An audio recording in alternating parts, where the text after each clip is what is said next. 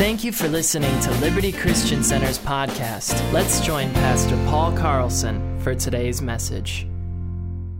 Psalm 46, I want to get into this for a few minutes this morning. We started a series called Always. Some great artwork there, Gary. Thank you. And this series, we're talking about always. What is always? Always could mean many things, but what we're talking about is this. He's always with us. He's always with us.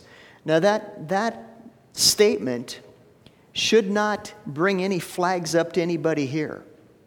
Everybody here should be saying, well, of course, He's always with us. You know, we know this already. But what I'm bringing this out for is this, that sometimes we can mentally agree to something, but are we living in it?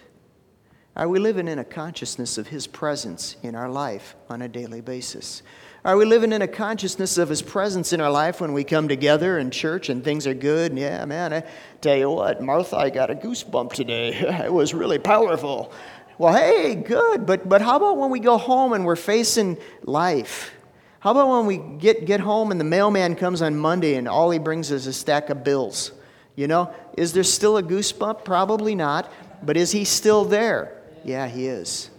He is. And you know, I think it's more important in those times that we learn to acknowledge Him and not let down our faith, our belief, but know that He's going to see us through. Psalm 46 is a tremendous portion of Scripture. It says this in verse 1, it says, God is our refuge and strength, a very present help when? In trouble. In trouble. God is our refuge and our strength, a very present help. I'm glad He's present. I'm glad He's present. I'm glad He's tuned in. He's there. Have you ever been, talking about God being with us always, I'll get back to those verses. Have you ever been ignored?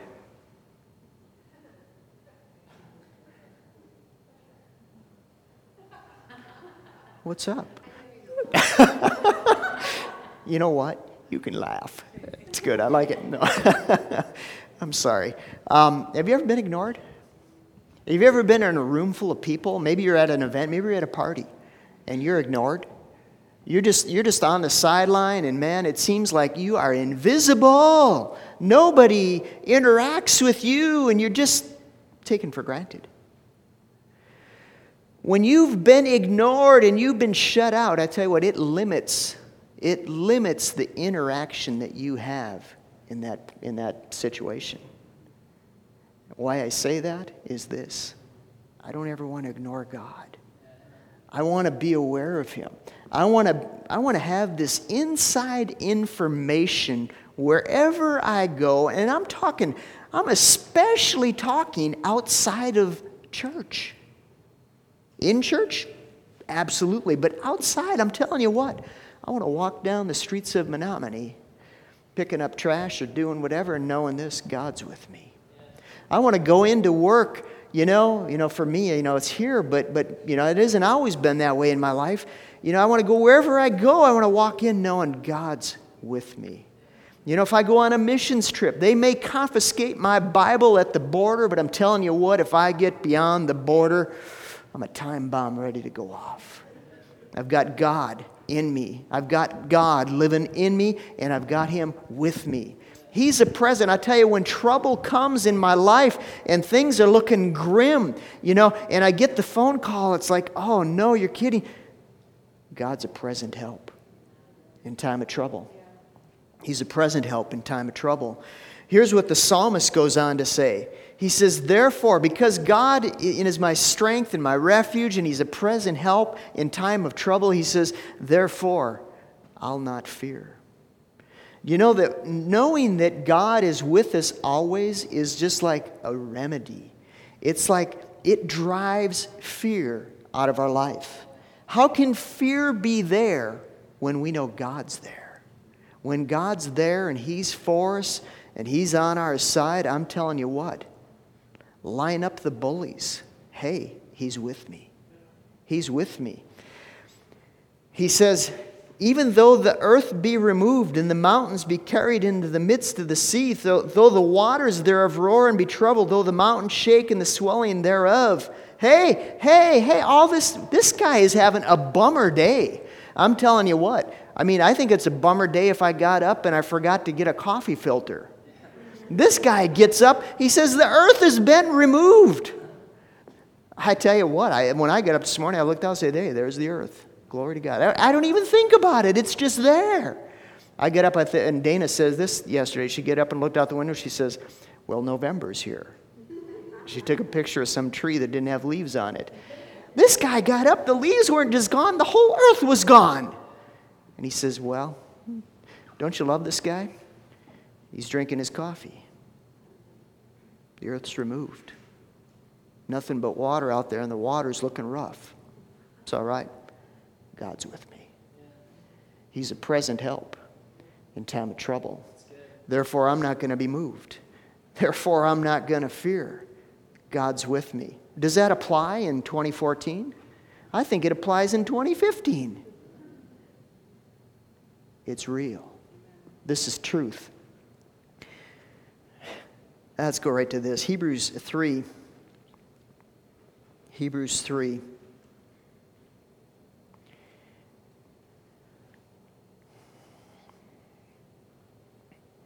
What I'm talking about today is God's with us. God's with us on good days. Thank God. If you're having a good day today, praise God. You don't have any troubles. You don't have anything coming against you. Man, put your feet up and enjoy this day, but know God's with you. Okay? Yeah, put your feet up, Stephen. Go ahead. Yeah. Wiggle your toes. Do all that stuff.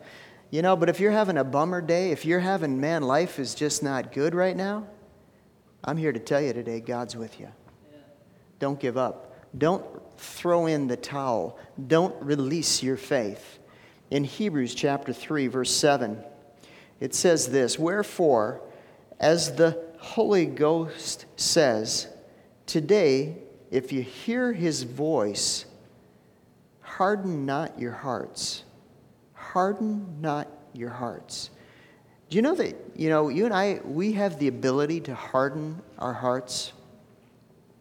I know Paul, I think he was talking to Timothy, he said that some people's consciences are like seared as with a hot iron. It's like they've hardened themselves to God. Seared as with a hot iron. I think of my dad.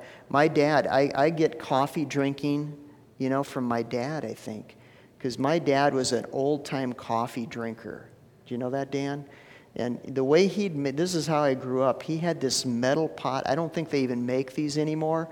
And it would go on the stove, and he'd pour boiling water, and it would go through this, part of the inside was made out of metal too, and it had like holes in it as a filter, and it would catch most of the grounds would get caught in that filter. And I'd get up, he'd get us up every day. He'd get up at like 4 or 4:30 or something. We'd have to eat breakfast with him before he'd go to work. And then as us kids, we'd all go back to bed after we ate breakfast. So, that's why I eat in the morning when I get up, Dana. But anyway, but my dad, he would sit there and he'd take this coffee. It was like off the pot. It was like boiling. And he'd pour himself a cup and drink it right down. If I can't even do that. I mean, my Bunn coffee maker, it doesn't boil the stuff. But if I tried to drink what he did, I would scream. I'd run out in the yard and I'd scream and run around the block and I'd say, try to calm this thing, But his throat was seared. He seared his throat when it came to hot coffee or hot drinks. But sometimes people, because of repetition and doing this, they harden their hearts towards God. They harden their hearts and their conscience towards God and towards His presence. Don't do that. Don't do that, Paul. Don't do that. When God speaks, I want to listen to Him. I want to listen to Him because He's there to help me. He's there to guide me. He's there to take me to the next step. And in this story that I'm reading in Hebrews, I'll read on a little bit. The Holy Ghost, when He speaks, He says, when you hear His voice, don't harden your hearts, is what the writer says, as in the provocation, in the day of temptation in the wilderness. So now, what does that say to you? That doesn't say much to me. What it says to me is, well, don't harden my hearts as somebody did, but what did they do? What is he talking about? What is he referring to here? Well, and it says, and your fathers tempted me, they proved me, and they saw my works for 40 years, and I was grieved with the whole generation. What a bummer. Some people did stuff that grieved God for a whole generation. Ouch, what a... And they do err in their hearts. And it says, and they've not known my name. And so I swear in my wrath, they shall not enter in my rest. You know that God has a rest for you? There's a rest that God has prepared for us. That doesn't mean you should just sleep your life away, be a Rip Van Winkle dude, grow a beard or something. But it means this, that means there's a place of life that God wants us to walk in where we have peace and security. That fear doesn't have a place in us. Are you there, Pastor Paul? I'm working on it. I'm working on it. Let's read about what these people did that ticked God off. You want to hear what they did? I kind of do. Exodus 17. Exodus 17. It says, and the congregation of the children of Israel journeyed from the wilderness of Sin. Well, it's good. They were leaving sin. And after their journeys, according to the commandment of the Lord, they pitched in Rephidim. And there was no water for the people to drink. Now, you guys know this story. Wherefore the people did chide with Moses and said, give us water that we may drink. And Moses said unto them, why do you chide with me? And why do you tempt the Lord? Was it a reasonable thing that they wanted water? Sure, it was. But it was their attitude. It was the condition of their heart that was repulsive to Moses and to God. And the people thirsted for water there, and the people murmured. Get this. This is what it tells us here. It says, the people murmured against Moses and said, wherefore is this that thou hast brought us up out of Egypt to kill us and our children and our cattle with thirst? One point in time, these people were totally stoked that Moses was leading them. He was taking them out of Egypt, not of a place of bondage and captivity. And now the tables have turned, and they're grumbling and complaining because of the challenge that's before them, because it's a physical need to drink water. I try to drink water every day, a whole lot. I kind of like bubble water myself, but I'm telling you, water's important. These people, it was reasonable. But their attitude is what was bad. And it says, Moses cried to the Lord, saying, what shall I do to this people? They're ready to stone me. And the Lord said to Moses, go before the people and take with thee the elders of Israel and thy rod. And where you smote the river, that rod that you smote the river with? You remember that? Yeah, I've got that one on the mantle, Lord. I'll grab it. And Moses, the Lord told Moses, go on before the people, and I'll stand before thee, and upon the rock in Horeb, and you shall smite the rock, and there'll come water out of it that the people can drink. And so Moses did so in the sight of the elders of Israel. It was a bold move, and he called on the name of that. He called the name of that place Massah and Meribah.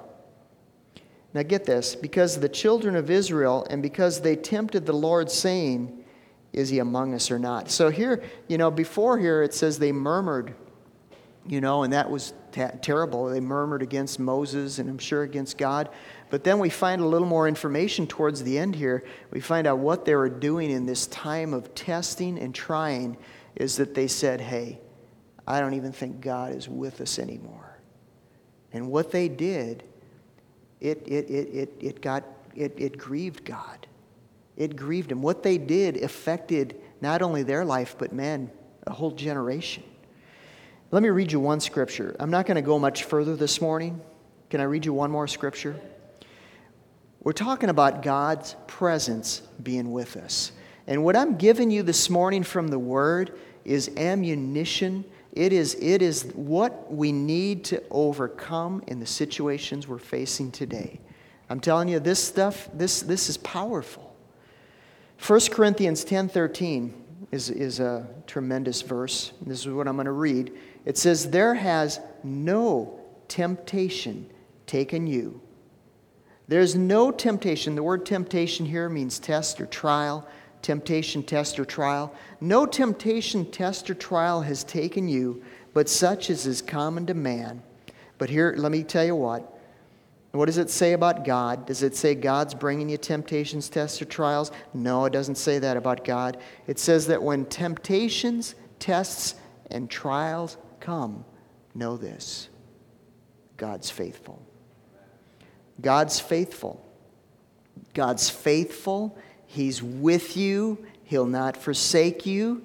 It says He'll not suffer you to be tempted over what you can be. He's not going to let you flip out. He wasn't going to let these people in the wilderness die of thirst.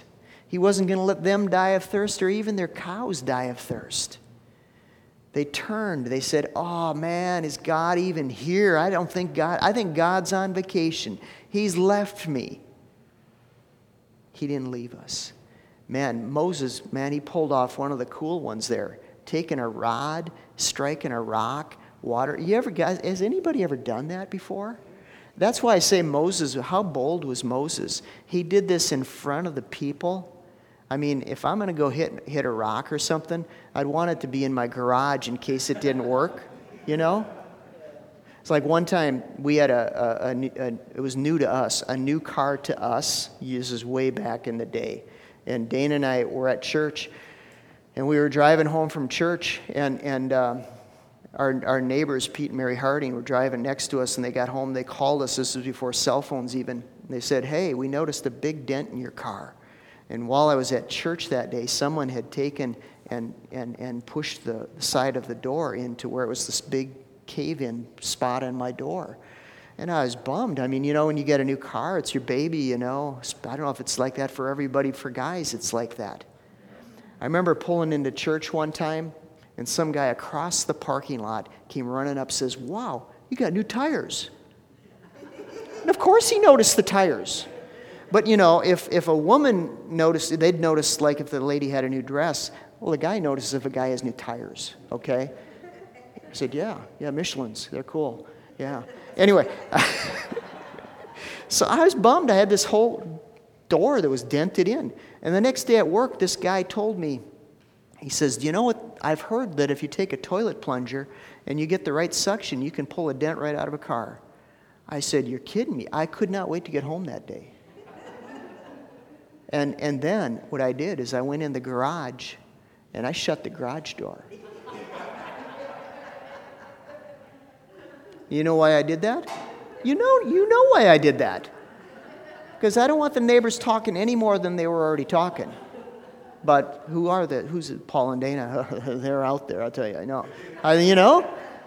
But I did. I got myself a plunger. You got to get the right kind of plunger, but you get it on there. I got myself a suction. I was ready to open up a body shop. I tell you, it was the greatest thing in the world. But I did it behind closed doors. Moses was right out there in front of the people. God told him. God gave him an unction. He didn't harden his heart. He didn't say, "Where are you, God? I don't even feel a goosebump right now." He said, "Man, I'm going out there with my rod, and I am smacking that rock right in front of the whole bunch of them." He did it, and the water came out. Baby. God, when you're in the middle of a temptation, a test or trial, know this: God didn't forsake you. Know this: God's with you. Know this: He's faithful. Man. Thank you for listening to Liberty Christian Center's podcast. To partner with this ministry or for any additional information, please visit libertychristiancenter.org.